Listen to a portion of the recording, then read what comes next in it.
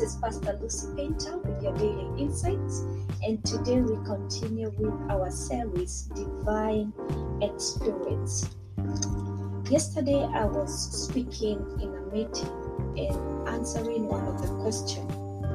I wondered about motive of why we do what we do. And in life, everything we do is inspired by something. You build a farmhouse to guarantee the safety and the well-being of those who will be living in it. You get into education insurance to secure your future. Judges administer justice to promote equity. We train people into the helping professions to alleviate human suffering.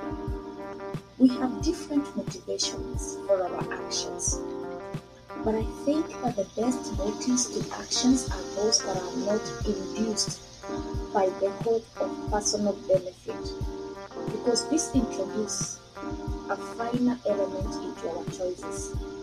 It makes us cherish an action for the good that it will produce, even when that good might not directly benefit us. So I'm just going to pause right there and ask you, what is that action you did? And it costed you, but you didn't mind the cost, because after all, in the future, it will not necessarily benefit you, but it will benefit humanity. Do you have such actions in your life? What motivated? What inspired? Alright. As a backdrop of the story we are about to read today, we see Solomon gathering the Israelites at Gibeon to seek the Lord and to offer sacrifices to Him. And Solomon offers 1,000 burnt offerings to the Lord. This event marks the ceremonial beginning of Solomon's reign. So we're going to read from 2 Chronicles chapter 1 verse 7 to 12. And it says that on that night God appeared to Solomon and said to him, "Ask, what shall I give you?" And Solomon said to God, "You have shown great mercy to David my father, and have made me king in his place. Now, O Lord God, let your promise to David my father be established. You have made me king over a people like the dust of the earth in multitude. Now give me wisdom and knowledge, that I may go out and come in before these people. For who can judge these great people of yours?" Then God said to Solomon, "Because this was in your heart, and you have not asked riches or wealth or honor or the life of your enemies, nor have you asked long life, but you have asked wisdom and knowledge for yourself, that you may judge my people over whom I have made you king. Wisdom and knowledge are granted to you, and I will give you riches and wealth and honor, such as none of the kings have had who were before you, nor shall any after you have the like." Wow. Yep.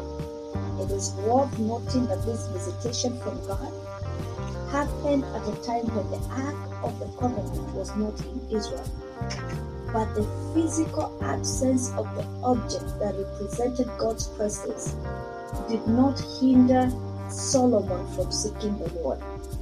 And the Bible tells us that in that state of devotion, in that act of sacrifice and humility, while Solomon was seeking the Lord sought him too. In the quiet of the night, when he was alone, the Lord came to him. The Lord sought Solomon and manifested himself to him. He manifested his divine responsiveness to him. We see instances in the Bible where the Lord has spoken to his people when he has given commandments to his people. We see instances when the Lord has sent prophets to his people. But there is something different. There is something special when the Bible says that the Lord came to someone or appeared to someone it depicts something new. It adds extra detail to the relationship. It paints a picture of certain closeness, a certain level of compassion. It means that the Lord is present in a special way, that there is something extra about that presence. He comes to us when He is close to us. He draws near when He is moved. He draws near to confirm or establish a relationship with us. By offering sacrifices to the Lord, Solomon had been seeking access to the Lord. He wanted the presence of the Lord to be with him from the beginning of his reign. And the Lord showed His approval of the relationship that Solomon was trying to establish. He proved to Solomon that even when the ark wasn't present, when there was nothing to show as proof of the Lord's presence, God still had access to His people. He still had access to Solomon. We've seen the Lord appearing to people in the form of thunder, smoke. He has appeared to people in visions, in a burning bush, as a blinding light, as a still small voice. But He appeared to Solomon in a dream. He gave Solomon a unique experience, as He does with us even today. He comes to us in different forms. It might be that breakthrough, an approval you've been seeking. Whatever way He shows up in, it is unmistakable. It has His name written all over it. I'm sure Solomon had had dreams before, but he realized that there was something different about this one. He knew this was not a regular dream. He knew he was having a conversation with the Lord. The Bible tells us that when the Lord told Solomon, "Ask, what shall I give you?" Solomon replied, "You have shown great mercy to David and have made me king over his place. Give me wisdom so that I'm able to judge these people." Everyone in Israel knew about David's achievement. Solomon himself had seen the things his father had done, and he had been left with such a great charge in his hands. He had a legacy to maintain. He knew he had to guard and strengthen that legacy. He had to enrich and enlarge that legacy. But how could he achieve that if he remained at the same level as his father? And so we see Solomon praying for something greater than what his father had. He asked for wisdom and knowledge to govern the people. He asked for the one thing that would help him enlarge the heritage he had received, the one thing that would help him do the work the Lord had given him. His prayer was not inspired by selfishness. His choice was not induced by personal achievement. It was driven by a desire to do the right work the Lord had given him. It was driven by a desire that his reign may benefit the nation of Israel. And we see the Lord in His response telling Solomon, "Because this was in your heart. You haven't asked for riches or wealth or honor, nor have you asked for long life. Now the wisdom and the knowledge are granted to you. I will give you riches and wealth and honor such as none of the kings have had who were before you, nor shall any after you have the like." You see, Solomon had sought righteousness of the soul. He had sought purity of the heart, that he would be able to govern right. But the Lord gave him something greater. He gave him more than he had sought.